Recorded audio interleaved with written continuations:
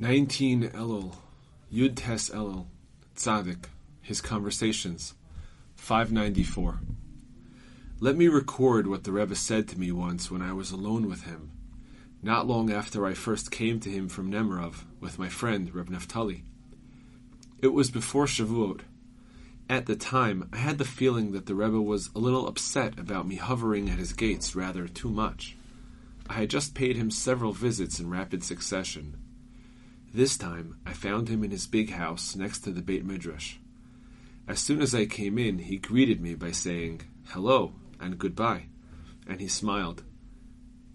He remained seated where he had been by the door leading outside by the old Beit Midrash, and then he started speaking to me and comforting me greatly, saying, "How do you know what God Almighty wants to make of you?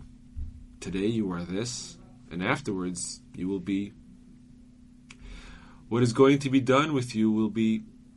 And he hinted to me that I would be in very great danger, times without number. And almost, but I will open for you the paths of the mind, and you will go and travel the paths of all my lessons, like one who goes touring in wondrous and awesome palaces and structures." He explained this further, saying that his lessons are like going into a palace containing all kinds of halls and chambers, colonnades and gateways of awesome wonder and beauty, with story upon story, all different, all original, all unique. As soon as one enters one of the rooms and starts looking around and wondering at the amazing originality and uniqueness it contains, he suddenly sees that an extraordinary gateway has opened up, leading to another room, and from there to yet another room, and so from room to room and from story to story. From each place, entrances and windows open out onto the next one, and everything is connected to everything else with the most amazing planning, the profoundest wisdom, and absolute beauty. But it is impossible to explain any of this to someone without at least a little understanding of the depth of the Rebbe's teachings. Happy are those who have had the merit of tasting the incomparable sweetness and depth of his teachings. But even so, the Rebbe continued, it is still not yours. You are like someone touring what belongs to others. What I want is for it to become yours completely, and this will also come to pass. You think it is because of your good deeds. No, it is only because I want it so. Rabbi Nachman's wisdom, his wisdom, 303. The Rebbe once spoke to me about the folly of sexual desires.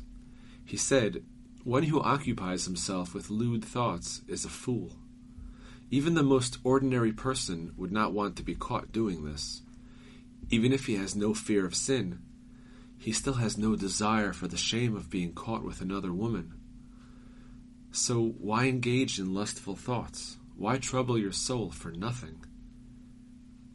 We have spoken of the fact that every person can control his thoughts and direct them as he wishes.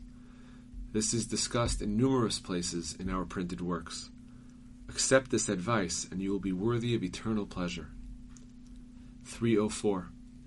The Rebbe ridiculed the sexual desire, quoting the words of the morning prayer, "Do not bring me to a test or to disgrace." He said, "Adar anisoyin, adar abizoyin," either a test or else disgrace. That is, if you do not pass the test, you will come to disgrace. We have discussed how the Rebbe spoke of the baseness of this desire, saying that it is really no temptation at all. See his praises number 16, his wisdom number 51. The Rebbe said, people are so bound up with their bodily desires, and tied to this one in particular, that it does not help when you explain how base this is. On the contrary, the more you speak of it, the more lewd thoughts they have. Therefore, in most cases, it is best not to even begin to think of it at all. This is explained in Sefer Hamidot. Do not enter into litigation with your tempter. Thinking about something for any length of time, even if its avoidance strengthens desire and turns one's will toward it. The Aleph-Bet book, Prayer, A. 12. One is permitted to pray for a slanderer's death, or that he forgets his Torah studies, or that he will have no share in the world to come, or any wise children. 13. God fulfills the wishes of anyone who occupies himself with Torah study. 14. It is good to cry out to God whether before or after the decree has been issued. 15. A person should not excessively pray for anything. 16. When rain falls, it is a time of increasing salvation in the world, and the advocates of merit are granted an audience before God. 17. The prayers of an individual are not listened to unless he prays with an attentive heart, but the prayers of a congregation are heard even if they don't all pray wholeheartedly. 18. Don't simultaneously pray for two things. Kitzur Likutei Moharan 2. Lesson number 72. Eternal Life. 1. When a person merits to see himself with the true tzaddik, he thereby receives greatness and authority. And the essence of greatness is humility. As we find stated about God, every place that you find the greatness of the Holy One, blessed be He, there you find His humility. Megillah 31a. At the future resurrection of the dead, when those who have died will rise up and live forever, the sole part of each person that will live is his humility.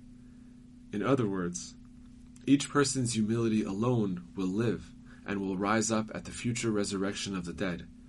For the essence of the wondrous delight, which is the eternal life of the world to come, can be experienced only by each person's true lowliness and humility. And to the degree that each person sincerely nullifies and humbles himself, so will he merit to live and to receive the delight of the world to come. 2. When a person merits to see himself with the true tzaddik, his mental faculties and his mind thereby glimmer, and he then receives greatness and authority in accordance with this glimmering of his mind. In turn, he merits to originate new Torah insights in the proper fashion, consistent with the state and character of his own mental faculties. 3. Through new Torah insights, each person becomes filled with shame. A person ought to be very deeply ashamed of himself indeed, for a transgression is certainly an embarrassment, may God save us, since transgression has absolutely no relation to a Jew whatsoever, and does not befit him at all. And given a Jew's great holiness at his root, it certainly does not become him at all to commit a transgression. Beyond this, however, even when a Jew wishes to do a mitzvah, it is also appropriate that he feels enormous embarrassment. For what merit does he have that he deserves to do a mitzvah? And where does he get the nerve to enter the chamber of the king to do a mitzvah? A person need only consider before whom he is performing this mitzvah, as well as the great exaltedness of the mitzvah itself, since the enormous preciousness of every mitzvah is beyond all estimation. Thus, it is certainly appropriate that he should be overcome with great shame when he comes to perform a mitzvah. How can he come and grab the tefillin, which are the king's crown, and all of a sudden put them on his head? Without a doubt, it is appropriate that he should be filled with great shame. If a person really had shame, he would be ashamed before God even to put food into his mouth. For what has he done to merit having food? A person merits to feel this shame primarily by seeing himself with the true tzaddik, since through this his mind glimmers, he receives greatness, and he merits new Torah insights. Thus, it is said at the giving of the Torah, when Moses brought down the Torah to the Jewish people, in order that the fear of him should be upon your faces, so that you not sin. Exodus 20:17. And our sages of blessed memory taught on this verse, this refers to shame. Nedarim 20. Nachman's stories. The bird. A sage gave them an idea. The king was very fond of a certain type of bird. If they could bring him such a bird, he would have so much pleasure from it, he would forgive everything. However, it was very difficult to capture this bird, since it lived very high up. They did not have a ladder, and there was no time to get one. The sage once again gave them an idea. Since they were many men, one would be able to stand on the shoulders of the other, making a human ladder to reach the bird. They liked the idea, but began to argue, since each one wanted to be on top. They wasted time arguing until the bird flew away. The king then remained angry at them for neglecting to harvest the wheat on time. The idea is that God created man and gave him every pleasure, also that he should cut the grain before he is harmed through blemishing the covenant of Abraham, Pegam Habrit. People would then be able to serve God with a clear mind. But they neglected it through their enjoyment until they forgot the grain and let their minds be ruined. Nevertheless, there was still hope through the bird, who is the tzaddik, since through him everything could be forgiven. But then there was arguing and strife, since each one wanted to be on top. They were thus kept from binding themselves to the tzaddik. Reb Noson's Letters, Year 1, Letter number 221. It is known that all the miracles that God performed for the tzaddikim were a result of prayer. Megillah 27a. Nonetheless, each miracle occurred as the result of favorable circumstances arranged by God, so that in most cases, the miracle was brought about by the direct command of God. For instance, when he sent the locust, it is written, "Stretch out your hand to bring the locust." Exodus 10:12. And similarly with the plague of boils, it is written, "Take a handful of soot from the oven." We find the same in connection with other miracles in Egypt. Also in the case of Elisha, it is written, 2 Kings 4:41, "Take flour and throw it into the pot, and there will be nothing harmful in the pot." Now, God is perfectly capable of performing a miracle without anyone having to do anything. But this is his way. Who can understand his magnificent deeds? Similarly with Daniel, this amazing miracle was the result of his prayers.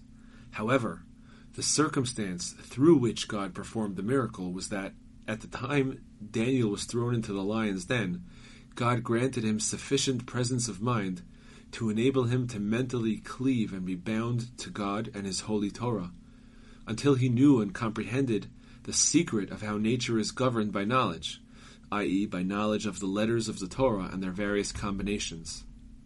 This is what saved him. Anyone can understand that it is an amazing miracle indeed that Daniel's mind was steadfast at such a time of crisis. Daniel, thrown into a den of roaring lions, nonetheless kept his presence of mind sufficiently to be able to comprehend the lion's nature at its upper root, according to the exalted secrets hidden in the Torah and included in God himself, and thus he was saved. It is unquestionable that no one living today could stand up to this. The very fact that no secret escaped Daniel was an amazing miracle in itself, and this he merited through prayer. For it is stated explicitly that he prayed about this, and that he also ordered his companions Hananiah, Mishael, and Azariah to pray. Then the secret was revealed to Daniel in a nighttime vision. Similarly, when they wanted to throw him into the lion's den, he prayed to God until he enabled Daniel's mind to grasp the secrets and mysteries from which the nature of the lion draws all its strength. Through this, the lions were made subordinate to him, and he was saved from them. This is the essence of perfect faith, to believe that nature is governed by God, and that nature itself is divine providence, hashgacha. Someone whose belief in this is complete is able to alter nature, for he knows the truth, that there is actually no nature at all. God governs his world according to this particular order, i.e. that dry land should be dry land and sea should be sea. This is what the world calls nature. But when God wishes, he changes this order and turns sea into dry land. This is what our rabbis of blessed memory said: the one who told oil to light can tell vinegar to light. Ta'anit, 25 letters, Year 2, Letter number 477. With God's help, Monday, Erev Rosh Chodesh Kislev, 5605, Breslov. To my dear son, the customary greeting. I sent your letter to Reb Shin in Uman, and it has most certainly reached him. For I sent along with it another letter to Reb Chaim Granover, who is one of our comrades from there, and I received a response from him last Friday. There is nothing new at the moment. God is great and highly to be praised. Recall the letter which I wrote you some days ago, which speaks about the conversation in which the Rebbe said, God is great and we know nothing at all. My vitality now is only through this. but it is impossible to speak about it, especially in writing. Fortify yourself determinedly, my son, anew all the time. Through all the various bitterness that you and I experience, it is necessary to bring ourselves to joy all the more, and to turn all the grief and sighing into joy. For what would we have done, God forbid, if amidst bitterness, grief, and sighing such as this, we were to be opponents of the Rebbe? God forbid, God forbid. We would be completely without hope, God forbid. But now there is plenty of good and wondrous hope for all of us. Without a doubt, there is good hope for me and for you. Hope to God, and He will save you. And no matter what, really, be happy. Nasan of Brasadikim, Rabbeinu Yonah, Rabbi Yosef Chaviva, author of Nimuke Yosef, Rabbi Yitzchak Bar Sheshet, Harivash, Rabbeinu Yom Tov, author of Magid Mishnah, Harav Rabbi Yom Tov Bar Avraham, author of Migdal Oz, Rav Machir, Rabbi Yosef Chaviv Sephardi, Rabbi Yaakov Moilin Bar Moshe Halevi, Maharil, Rabbi Shalom, Maharash, Rabbi Yisrael Israel, author of Trumat Hadeshen.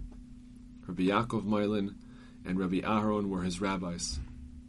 Rabbi Yaakov Weil, Rabbi Yitzchak Kanfatin Rabbi Yaakov, Rabbi Yitzchak Dilion, Rabbi Yitzchak Abuhav, author of Menorat HaMaor, Rabbi Shmuel Valansi Ben Harav Rabbi Avraham, Rabbi Yosef Kolon Bar Shlomo Maharik, Rabbi Yaakov Barav Shmuel, author of the Agur, Rabbi Yosef Gikatilia, author of Shari Ora, Rabbi Yitzchak de Min Akko, student of the Ramban, Rabbi Yosef ben Shraga, Rabbi Ovadia mi Bartanura, Rabbi Levi Rabbi Yaakov ben Chaviv, Rabbi Yaakov Beirav, Rabbi Moshe al Shakar, Rabbi Yehuda Mintz, Rabbi Meir Padva, Rabbi Shlomo Alkabetz, Rabbi Moshe Alshech Rabbi Chaim, Rabbi Shmuel Kalai, author of Mishpatei Shmuel, Rabbi Yosef ben Lev, Rabbi Shachna, Rabbi Elazar Azkari, Rabbi Yosef Saragosi, Rabbi David ben Zimra, Rabbi Shlomo Luria, Rabbi Eliyahu Balshem, Rabbi Yitzchak Rabbi B'Tzalel. Reb Nassan's Prayers 2, prayer number 50, on Lakutei Moharan 2:29. God settles solitary individuals in their home. He brings forth those imprisoned in chains, but those who have rebelled dwell in an arid land. God, you are my God. In the morning I will appeal to you. My spirit thirsts for you. My flesh yearns for you in a land that is dry and weary, without water. As I saw you in the sanctuary, so do I long to see your might and honor. Master of the world, you who are filled with compassion, draw me close to you so that I will serve you. Bring me back to you in complete repentance. Unite my heart to love and fear your name. Help me engage in holy unifications constantly.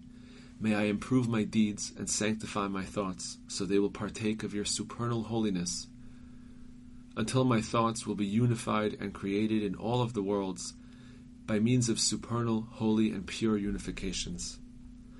I was created to unify and bind all of the worlds and all of the holy names completely, so that your unity and oneness will be revealed, spread, and shine to all people in the world. May they all know you from small to great, avoiding any mixture of forbidden foods. Therefore, may it be your will, Hashem, our God and God of our fathers, you who perform wonders at all times, that you will be with me always and guard me so that I will never accidentally eat any forbidden foods, heaven forbid, and so that no mixture of forbidden food with permitted food will ever be in my home. Even if at times, due to some unpreventable circumstance, a little bit of a forbidden substance is mixed into a permitted substance, may it be nullified in the permitted majority, so that the permitted amount will nullify it according to the laws of the Holy Torah. Guard me always, so that I will not blemish any heavenly unification. In your compassion, rectify all of the blemishes that I have caused until now in the unifications of your holy names, as a result of my evil deeds.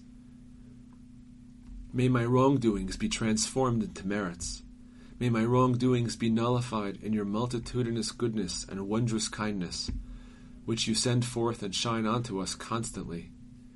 In the might and merit of your true tzaddikim, who unify all of the supernal unifications with ultimate perfection, reveal and publicize your unity and oneness to everyone in the world. We trust that in the power and merit of the tzaddikim, our multitudinous and grave offenses, transgressions, and sins will all be nullified completely due to the intense force of their holiness and righteousness, until our wrongdoings will be transformed into merits. Master of the world, singular and unique one, have compassion on us for the sake of your name. Help us truly recognize you and make your name known to all who come into the world. Then all of the nations of the land will know that Hashem is God, there is no other. Blessed is Hashem, God, God of Israel, who alone does wonders. And blessed is the name of his glory forever. And may his glory fill the entire earth. Amen and Amen. Prayer number 51 on Likutei Moharan 2:44. May my mouth speak the praise of Hashem, and all flesh bless his holy name forever and ever. May my mouth be filled with your praise, the entire day with your glory. I will sing the kindness of Hashem forever. For all generations I will make your faithfulness known with my mouth. Master of the world, have compassion on me and on the entire Jewish people. Help me believe in you always with complete faith. May no heresy, doubt, or confusion regarding your holy faith arise in my heart. May I always be accustomed to express my faith explicitly with my mouth, to declare unabashedly at all times that I believe in you, Hashem our God. You are the primal one, without beginning and without end. With your will, you created our world completely ex nihilo, after total nothingness. You rule over all, and guide and supervise your world in accordance with your will. And in the future, you will renew your world. You gave us your holy Torah, both the written Torah and the oral Torah, through Moses, your prophet, the faithful one of your house. And through him you chose us from all of the nations and sanctified us with your commandments. You gave us prophets, true tzaddikim, tanaim, amoraim, and all of the holy, true sages of Israel, who lived in all of the generations until this day. Have compassion on us for the sake of your name. Strengthen and support us in your holy faith always. You know that our entire life force and purpose is solely our holy faith, which is the foundation of the entire Torah. As the verses state, all of your commandments are faithful, and the tzaddik lives by his faith. This is the foundation of all of the worlds, as the verse states, all of his deeds are with faith. In particular, I am blemished due to the damage that I caused with my many sins. All of my life force and hope are entirely holy faith. You who are filled with compassion, have compassion on me. You who think thoughts so that none will remain cast away from you, have compassion on me. Have pity and mercy on me, and bring me to possess such strong faith at every hour and minute that I will truly return to you with all my heart. You know the magnitude of the true power of holy faith. It has the power to bring even me out of all of the places and problems into which I fell because of my evil deeds. Master of the world, will you not return and revive us so that your nation will rejoice in you? Give me perfect counsel now in the place where I am now, so that I will begin to truly return to you, and I will no longer return to foolishness.